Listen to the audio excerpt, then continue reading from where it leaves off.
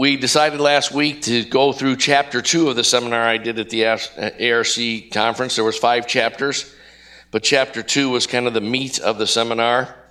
And those are, chapter 2 is 7 critical concepts of all Grace Christian Fellowship outreaches. In other words, these are biblical ideas that we must work together to, all biblical outreach is done by a community of Christians, not by just one individual.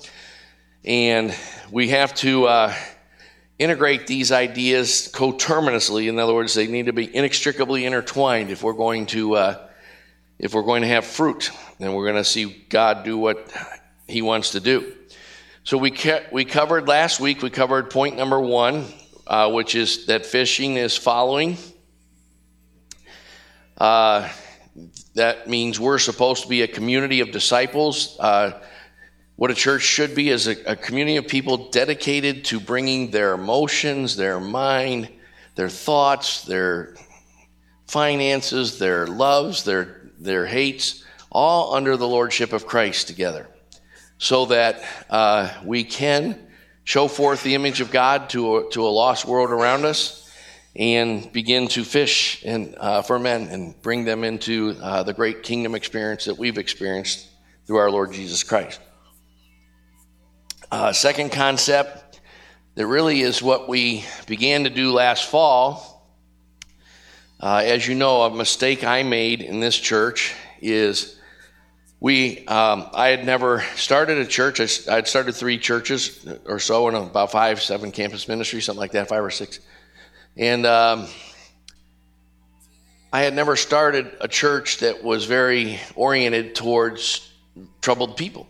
And so I kept having this idea we should get everyone to a certain degree of stability and maturity before we start doing outreach. Well, we just weren't getting there. And then I was reminded while reading a book of something I used to teach back in the 70s and 80s and had forgotten, is that really Jesus sent people out when they weren't ready. The disciples in Luke 9, the 70 other disciples in Luke 10. And, I kept wrestling with how do we get everyone to be mature and so forth. But doing ministry is part of how you grow up.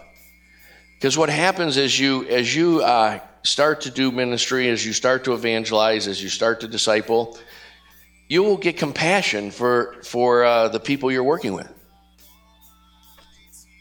And that will lead you to sanctification. Jesus said, for their sakes, I sanctify myself, when he's praying in John 17 about his disciples. It's because of these guys that I set myself apart to the Father. And when you really care about how your life is impacting the people around you that you're sharing the gospel with and so forth, when you want to be a pure conduit, when you want to be a pure vessel, when you want to have the anointing not be mixed with other anointings, when you want the word of God that comes to be clear and accurate and humble and merciful and life-giving, you will actually grow in the Lord while you start fishing. So we discussed that last week, and then we got as far as point 3, about halfway through. We mentioned rethinking the sinner's prayer. I wish I could do that again. It's something if you haven't heard last week's on the podcast, please listen to it and at least listen to that part about really what people mean today when they're saying the sinner's prayer versus what they ought to mean. And the church is responsible for that. So we also talked about how we've been rethinking the gospel for about 10 years. I mean, I've been looking for a really good book on the gospel for about 10 years. I have not found one yet. Scott McKnight's book back there on the table called The King Jesus Gospel gets back to a few of the issues that need to be gotten back to. Then there's ones like Today's Gospel, Authentic or Synthetic, Walter Chantry. He gets back to some of the things about the law, using the law of God for conviction and repentance and lordship of Christ. But really, I don't know anywhere where people are putting all of the elements I have listed here. I have 7 elements listed here, and you just don't get that anywhere. I can't find it anyway. Most people who know that we've lost, that we have now the American sugar-coated gospel, sweetened just the way you like it, fortified with 9 essential blessings and tailored for the me generation. Most people who get that center in on, the lordship of Christ needs to be included. And sure it does. In fact, the very fact that it's a debate at all is grievous, because what he's saving you from Genesis to Revelation, the whole Bible speaks of he's saving you from being your own Lord. That is the essence of hell, evil, destruction, being in control, calling the shots, being your own master, not being a lover and submitter to God, is what he's saving you from. And because the fruit of that, of loving yourself and being your own Lord and determining for yourself what's good for evil, is horrendous. It's a life completely out of control. So I wish we had more time to do that, but we did mention also the point 3 there, the history of Israel. That's the one that's most missing. McKnight touches on it and gets about halfway there. But the whole point is that if you read all 8 presentations of the gospel in the book of Acts, starting with Acts chapter 2 and Stephen's presentation in Acts 7 and Philip in Acts 8 and so forth. Of course, the most famous one is Peter in Acts 10 at Cornelius' house. Every one of them quotes verse after verse after verse out of what Christians usually call the Old Testament. And again, they should be called the Hebrew Scriptures, but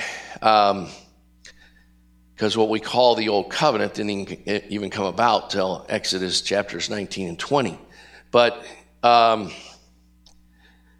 those scriptures were quoted because the whole Scripture is about Jesus, and it's all building up to him. Hundreds of figures in the Old Testament are foreshadowers of Christ, and hundreds of the historical things that happen are prefigures of Christ and so forth.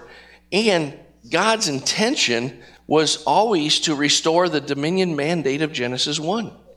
When Jesus says in Matthew 28:18-20, "Go ye therefore into all nations and make disciples of all nations, teaching them to observe everything I have commanded you, and lo, I am with you always, even unto the end of the age." He's saying, go disciple in the exact same way I discipled you. Study how I discipled the disciples, and go do that. One of the most interesting things to me at all is almost no churches do one-on-one discipleship by people qualified to do it.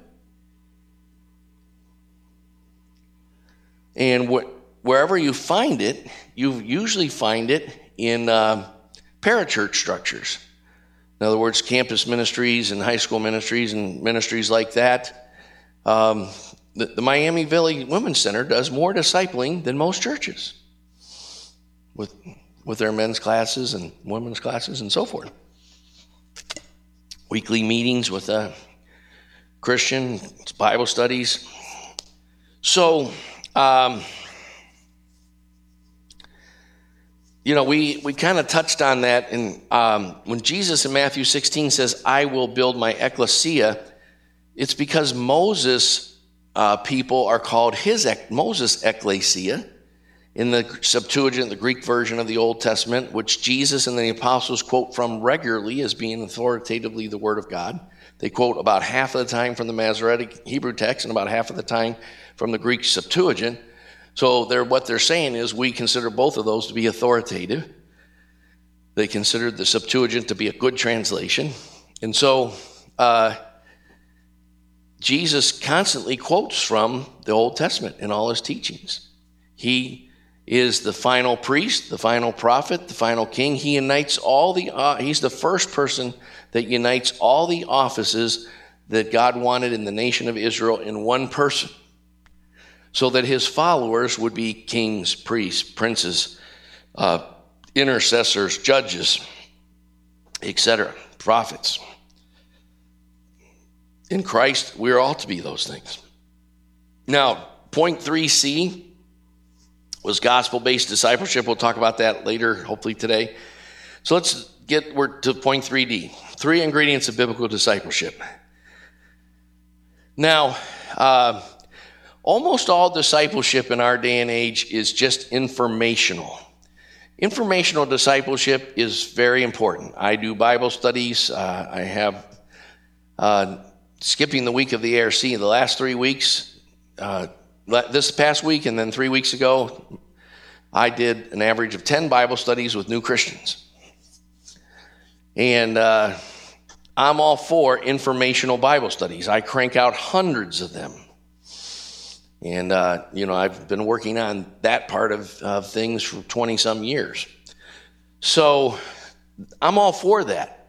But the way Moses and Joshua were, the way discipleship worked with Moses and Joshua, Elijah and Elisha and Gehazi, the way it worked with Jesus and the 12, the way it worked with Paul, Timothy, Titus, Silvanus, Luke at one point, John Mark switched from being discipled by Peter to Paul, and then back to Peter again. The way it worked is there was 2 other types of discipleship that are very important: impartational and formational. Now, in 2 Timothy 3:10, it says, "Now you followed my teaching, conduct, purpose, faith, love, perseverance." When you've discipled someone to where they're motivated for the same vision you have, you've been their spiritual father. How many, times does a son grow up to have all kinds of characteristics of his father? Paul calls Timothy his true child in the faith, or his true son in the faith. So impartational is the idea of imparting the mantle of your authority, your passion for God, anointing of the Holy Spirit, and so forth. And you get that by hearing the Word of God. So as you hang out and as you do stuff together, as you do ministry together or whatever, whoever is discipling you imparts who they are, including their conduct. That's pretty intense if you think about it. Can you say to people that you're discipling, I'd really like your conduct to be like mine in every way? That's pretty intense, right? I'd like your purpose, that is your motivations, to be like mine. To an immature church, Ephesians 5:1, Paul says, be imitators, or to the most mature church, in Ephesians 5:1, Paul says, be imitators of God and walk in love, right? But to a very immature church in 1 Corinthians 11:1, he says, be imitators of me as I am of Christ. That's pretty interesting, right? Paul tells the Corinthians to imitate Paul as he imitates Christ. And that's really what discipleship is. In 1 Corinthians 15, it lays down a principle: first the natural, then the spiritual. You'll be like a kid growing up is first his father's disciple before he's God's disciple. In the Lord, you're first disciple of whoever's investing in you and the community that's investing in you. Yeah, one individual disciples you, but a community of people disciple you. Discipleship is never healthy if it's just one person that's doing all the discipling. You want to have a whole community of people discipling you. And then that has to become formational, because character is the issue. When I work with people who are in trouble vocationally, in trouble in their marriage, in trouble in their finances, in trouble in all sorts of things, it always gets down to character. It always gets down to the fruit of the Spirit versus the deeds of the flesh. Walk by the Spirit and you will not carry out the deeds of the flesh.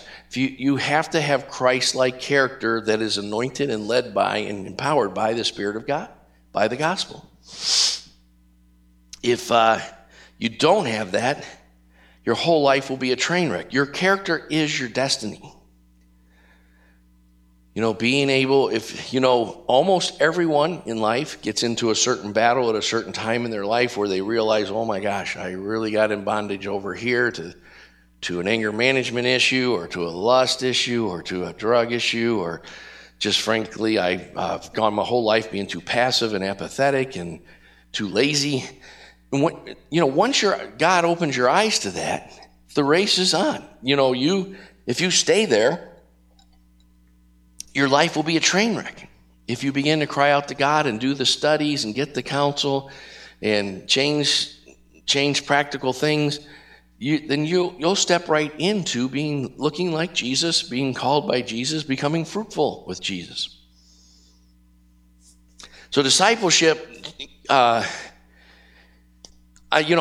go so far with this decision-making model versus a discipleship model that I very rarely pray the sinner's prayer with someone, except for when I really kind of pray it many times over. Normally when I'm having Bible studies with someone that are gospel-centered, who's just getting their eyes open to the reality of Scripture and the power of the Holy Spirit and so forth, normally I have 12, 15, 25 Bible studies just on the gospel.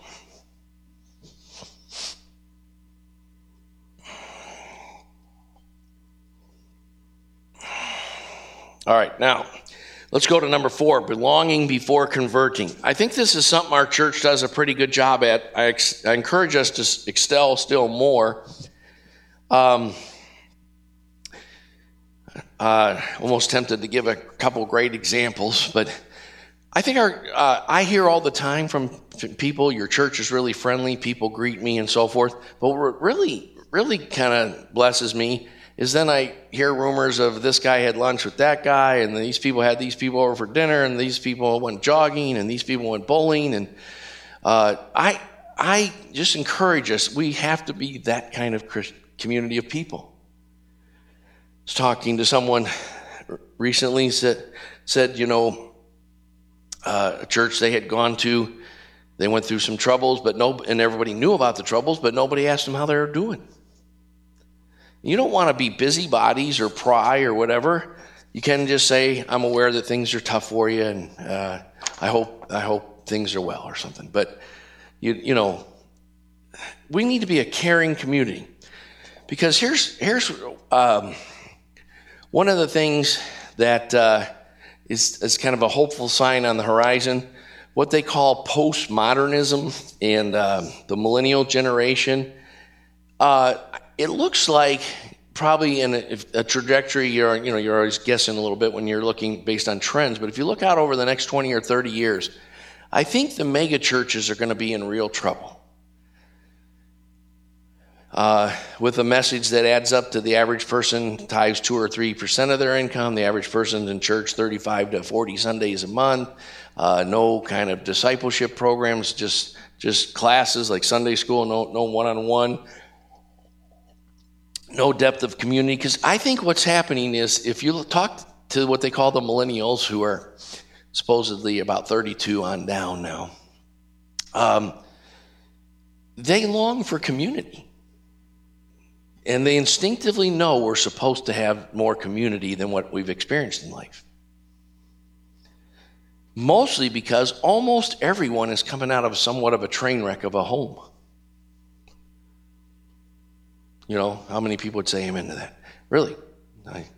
Most people are coming out, even Christian parents seldom really study enough and so forth to do a great job. Sometimes Christian parents do. But, a high percentage of kids growing up in church are not staying Christian when they're adults.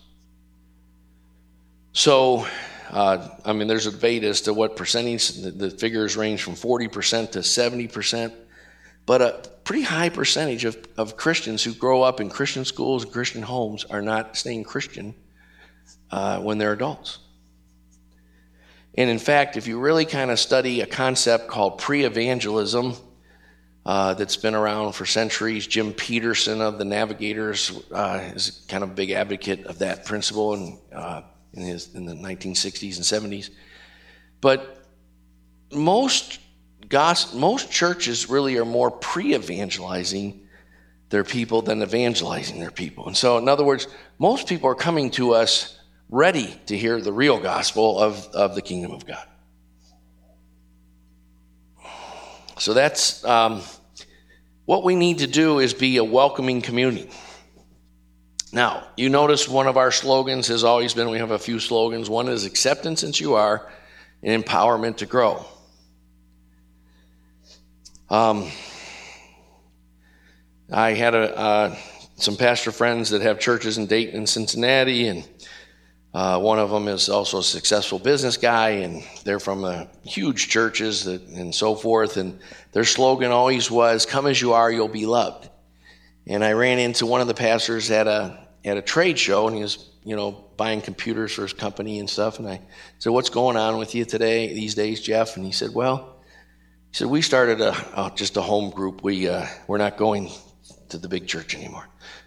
And I said, why? He goes, well, what I got tired of is nobody ever grows up in the Lord. And I'm not saying that's that way everywhere, but we struggle with that here. But we have to become a place that does more than accept you as you are. We need to love you enough. C.S. Lewis in his book, The Problem of Pain from the 50s, talks about how no person who's in love, no wife would ever allow her husband to be a total bum if she cares about him. She wouldn't allow him to skip work every day or run around with floozies or, have his emotions and his mouth out of control or whatever. If you love someone, you actually are going to require maturity out of them. Right? Now, there's different ways of going about that. You got to do it grace-based and not performance-based, and you need to have some wisdom in how you help people move on to maturity. But you can't love somebody and just say, well, I don't really care what you do. And I think, I talk to guys all the time who, after I've been having a Bible study with them for a month or two, will tell me that they've had, they went to church all their life, but they've had more time with me than they did their pastor when they went 20 years to the same church. If you love somebody, you want to see them become mature, well-developed, complete in Christ. You want to see them take the raw gifts that God has given them and cultivate them through study and use into skills. You don't want them to tickle around with the guitar. You want them to play the guitar well for worship. You don't want them to dabble around with the scriptures. You want them to become a pretty authoritative scholar of the whole Bible, if you care about someone. You don't want them to have a pretty decent marriage. You want them to have a great marriage. You don't want them to just go to work and have a paycheck and put their tithe in. You want them to glorify God in their work ethic at their vocation. You can't say you love people if it's only acceptance as you are, and there's no empowerment to grow. So that's then I wanted to just read this verse that I think is a very good verse. If you're going to go out sharing the gospel at Wright State, and we are dedicated to growing there. We're eventually going to get a campus ministry condominium over there or something, or a house, apartment. We're growing there. We're going to keep growing there. And so this is a verse. If you want to be effective in ministry, you really have to think about this verse. With many such parables, he, that is Jesus, was speaking the word to them so far as they were able to hear it. Okay? Now, I freely admit that it was a big adjustment. There's lots of reasons why we struggled as a church. I didn't have enough energy to work 60 hours a week at my regular job and do a good job here and all that kind of stuff. We decided to reach out to really troubled people that take longer to grow and get healthy. Lots of things like that. But a big part of it is honestly the to put the truth in someone's face right away that you could do in the 60s and the 70s and through most of the 80s, you can't do that anymore. Almost everyone is broken. Almost everyone is defensive. Almost everyone, you just got to love on them a while. And maybe 6 months or a year or 2 or 3 years after they start coming, they'll want to start to grow. And they'll make the connection that without any kind of challenging, confrontational teaching, and like Paul told Timothy, teach the word, reprove, exhort, encourage with all patience and instruction. Without that, you can't grow. But that it takes quite a while these days to get that kind of platform. One of the things is we, frankly, Jason, John, Carla, especially, picked up on the fact that I needed to change that, and we have, and now, if you notice, that's why I have 10 Bible studies going on now. It's a much more gracious and long-term approach to bringing people along. But because almost everyone, they don't even know what healthy looks like. If they see healthy, they wouldn't know healthy. So, the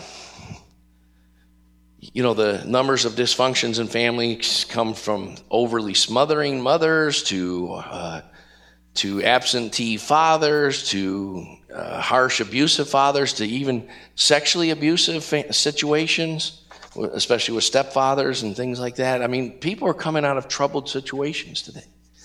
And you don't come out of that and just get whole overnight. If you did, it frankly wouldn't be a process that you'd be appreciated enough in terms of your gratitude before God, and you're learning to lean on His strength instead of yours.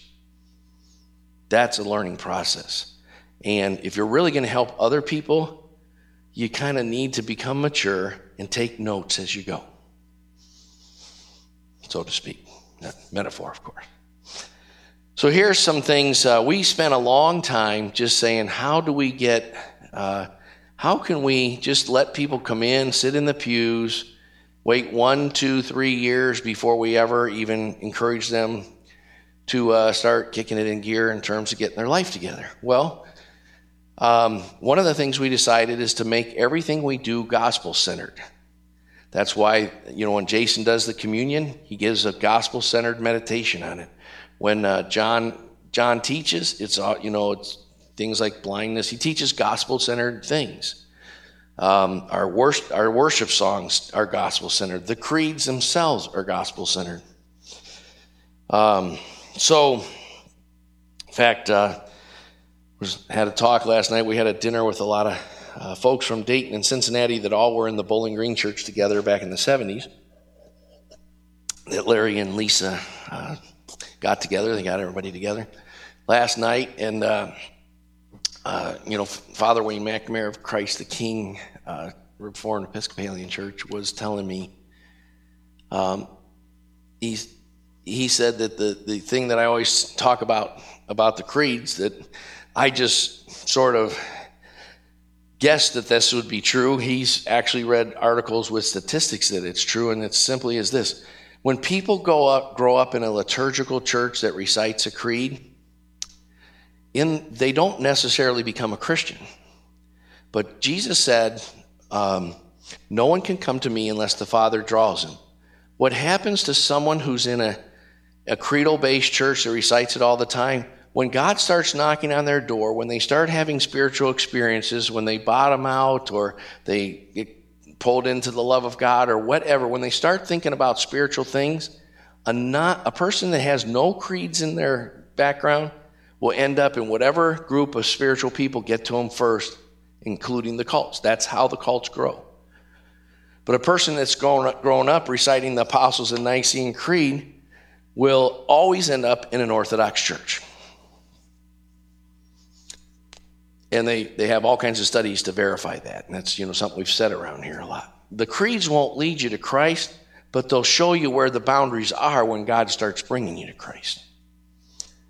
And you'll end up at least in some Orthodox expression of the church. And if you study it in church history, the first creeds are actually in the New Testament. First 1 Corinthians 15, 2 through 4. Paul has one in one of the Timothy epistles, etc.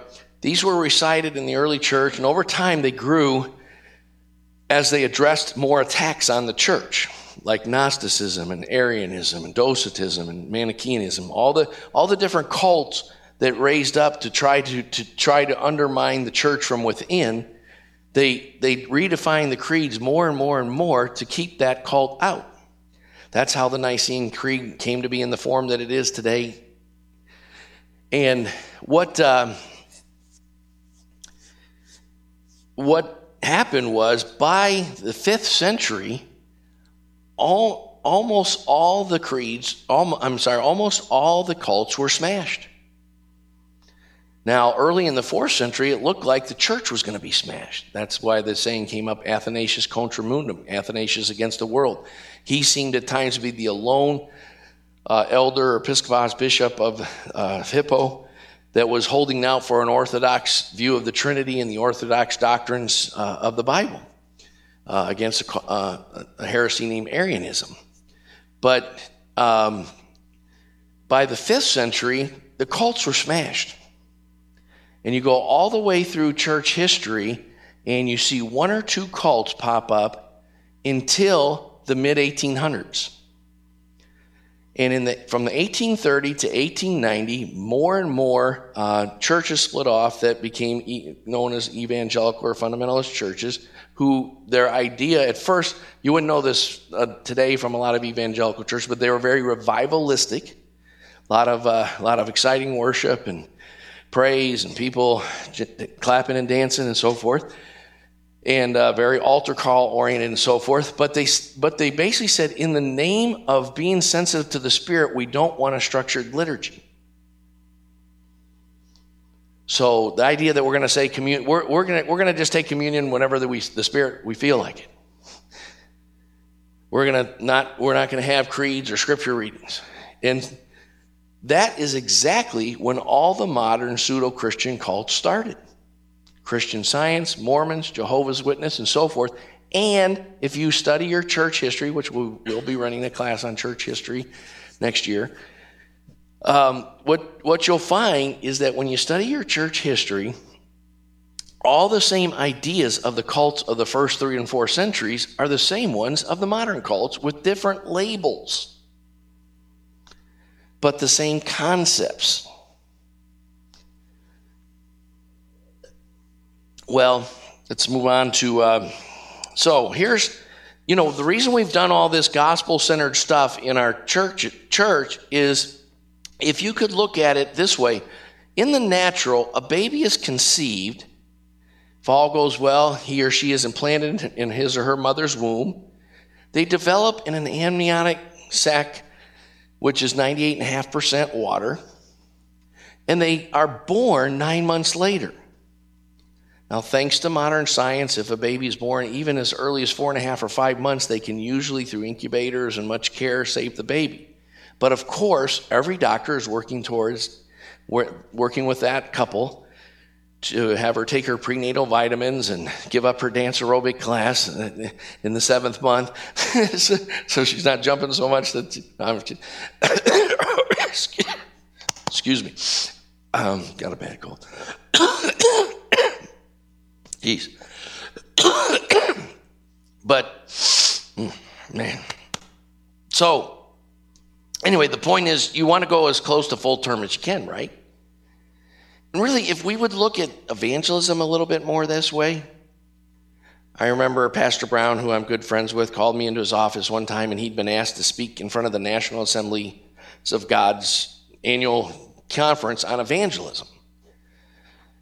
And he said, Greg, we're looked at as a pretty evangelistic church here, but the truth is, only around 3 to 5% of the people who receive Christ at altar calls do we ever keep track of them growing up in the Lord. What's missing? And I said, conviction. Of course, there's lots of other things missing, but the conviction element is huge.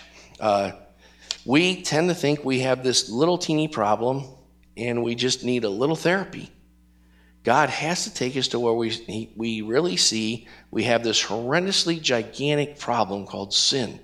And we have no ability to, not one little ounce of ability to save ourselves.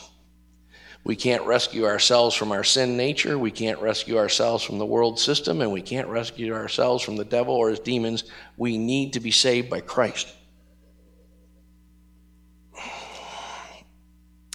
All right, so here's some things that go along with this phrase, as they were able to hear it. As trust develops and defensiveness drops.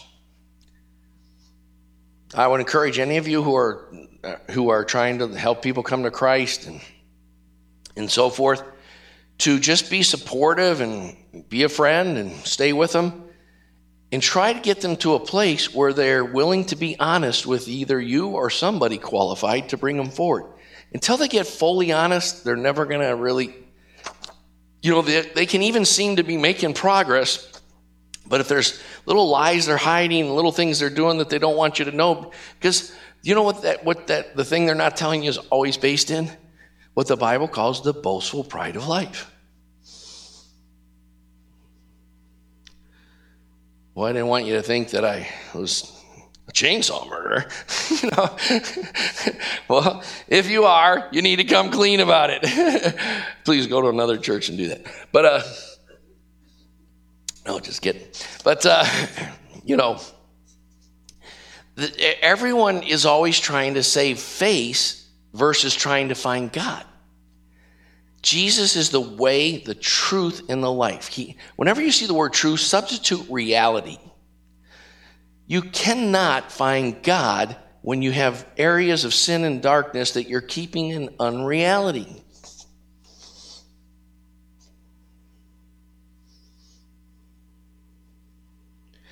So, help people to be converted into being discipled as trust develops and their defensiveness drops. When people start getting real, that's when they're really born in Christ in the biblical sense.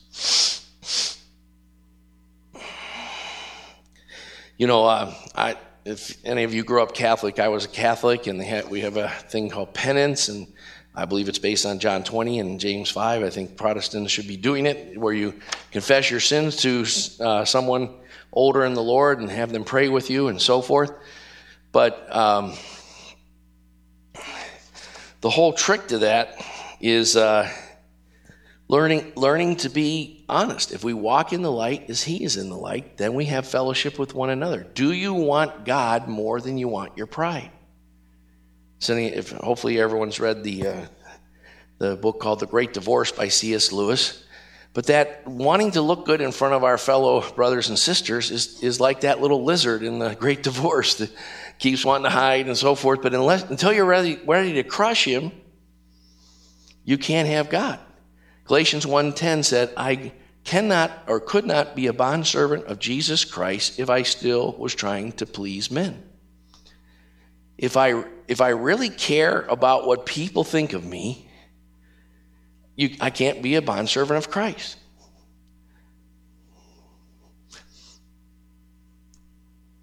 So that's important.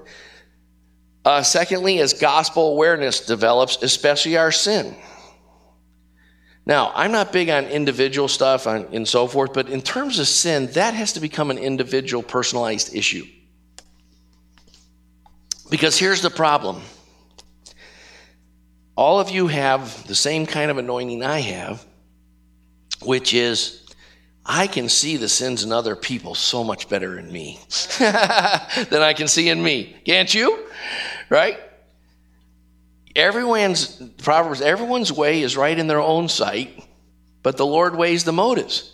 We all can see everyone else's specks in our eyes, even somehow when we're looking around these big logs. Oh yeah, I think I see a speck over in that guy's eye.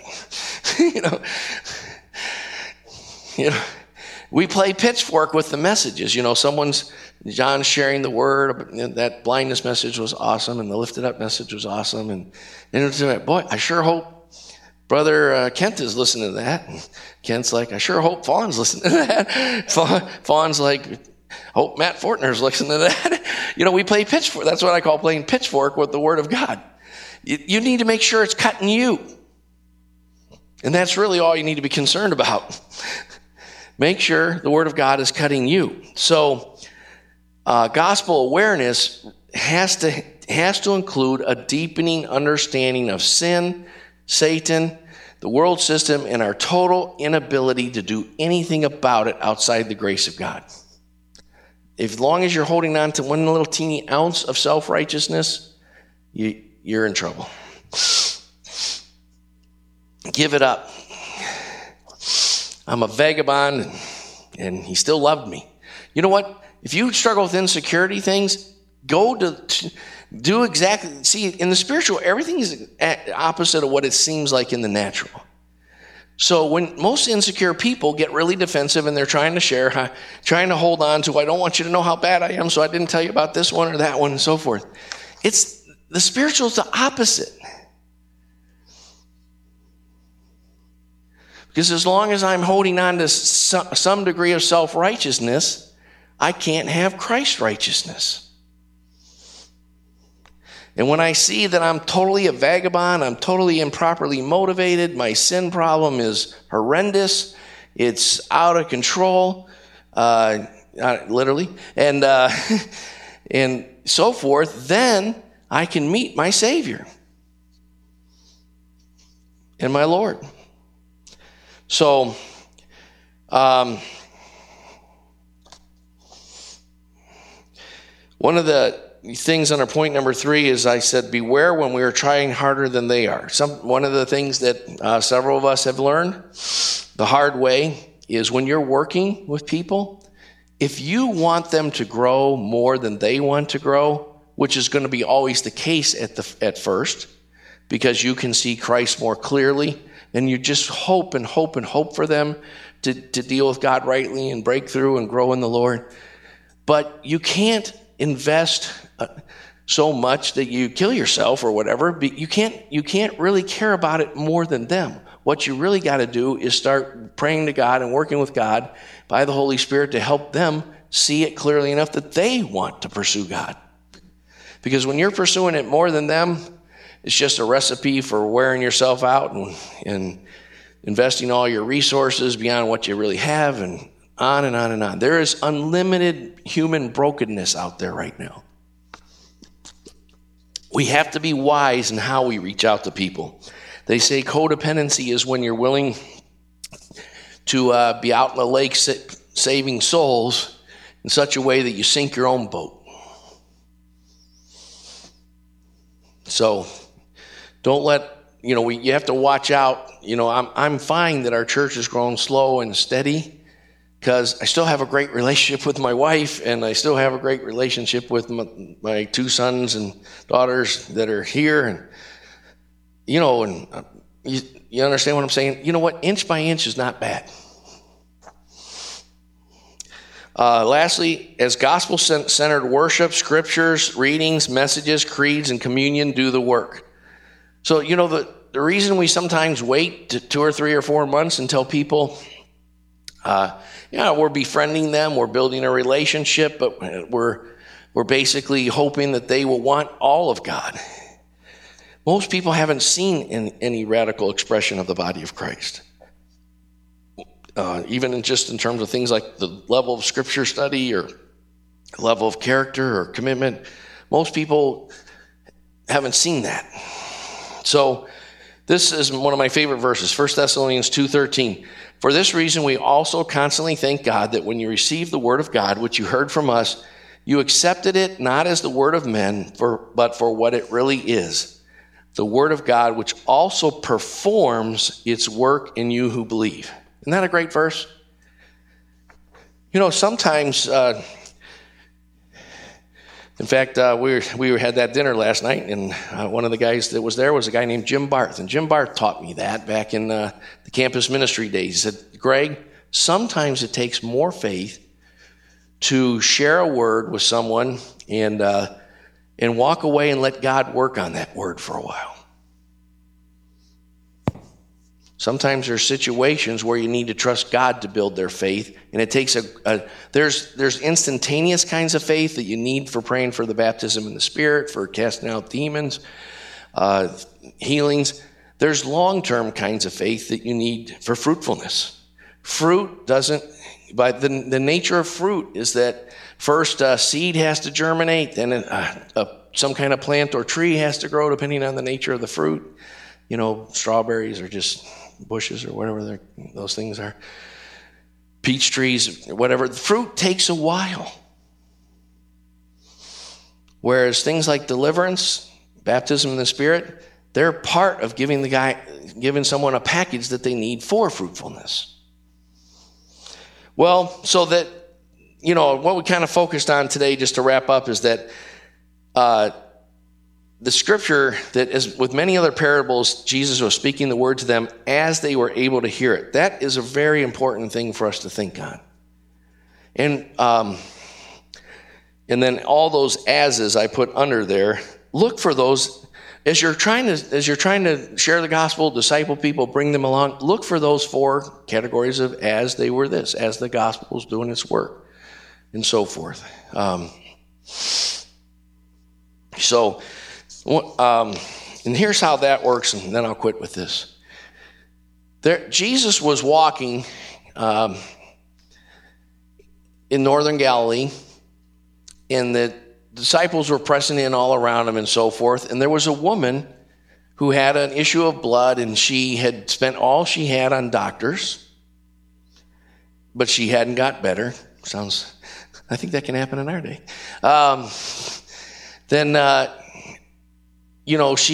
God gave her faith. Anyone who, faith comes from hearing, and hearing by the word of God. Faith is Jesus, the author and perfecter of our faith. Faith is always something that God gives and we receive. So somehow, this woman, through Jesus preaching or what, we don't know how, came to believe in who Jesus was.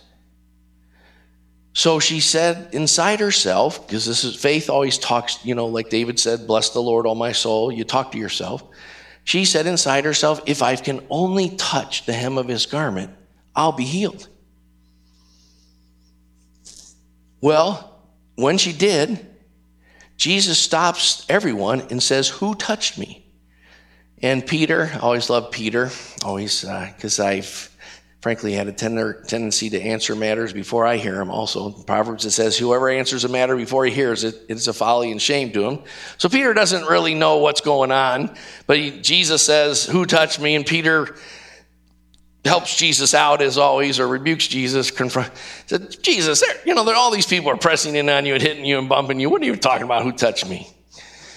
And Jesus said, thanks, Peter. I never really kind of know what to do or how to proceed unless you really guide me.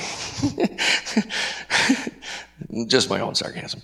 But that's kind of how we are sometimes in our prayer lives with God, I think. But Jesus said, no, but I was aware that power went out from me. Somebody touched me with faith. So this is very important if you're going to be effective leading a kid's Bible study, leading an individual Bible study, leading people to Christ, helping them come into the first 5 steps of the kingdom and so forth. You have to sense the Holy Spirit working. You are a co-laborer with the Holy Spirit. You'll sense the Holy Spirit saying, ease off over here. You'll sense the Holy Spirit saying, put the pedal to the metal. Drive a truck through this opening that I just made. And so forth. You really have to be a partner with him. John 15:26, when the Helper, the Spirit of truth comes, he shall bear witness of me, and you shall also bear witness of me. We can witness to what God's done in our lives. We can witness to all we know about the scriptures. But if the Holy Spirit isn't doing the work, it's worthless. It's nothing. It's death. And you can actually sense, it's not that hard to start developing a sense of the anointing. Part of why you start with worshiping and sensing the presence of God in worship. You go to the baptism in the Spirit and getting a much greater sense. You learn how to walk clean and holy and right before God all the time so you can have that sense of his joy and power and anointing flowing. And you learn when God is when it's pouring out of you. Because when it's pouring out of you, someone is experiencing the verse we read earlier, that I thank God that when you received the Word of God from us, you received it for what it really is, the Word of God and not the word of men. When that's happening in your living room or across your dining room table, then something is really going on. And that person is being birthed into the kingdom of God. Amen.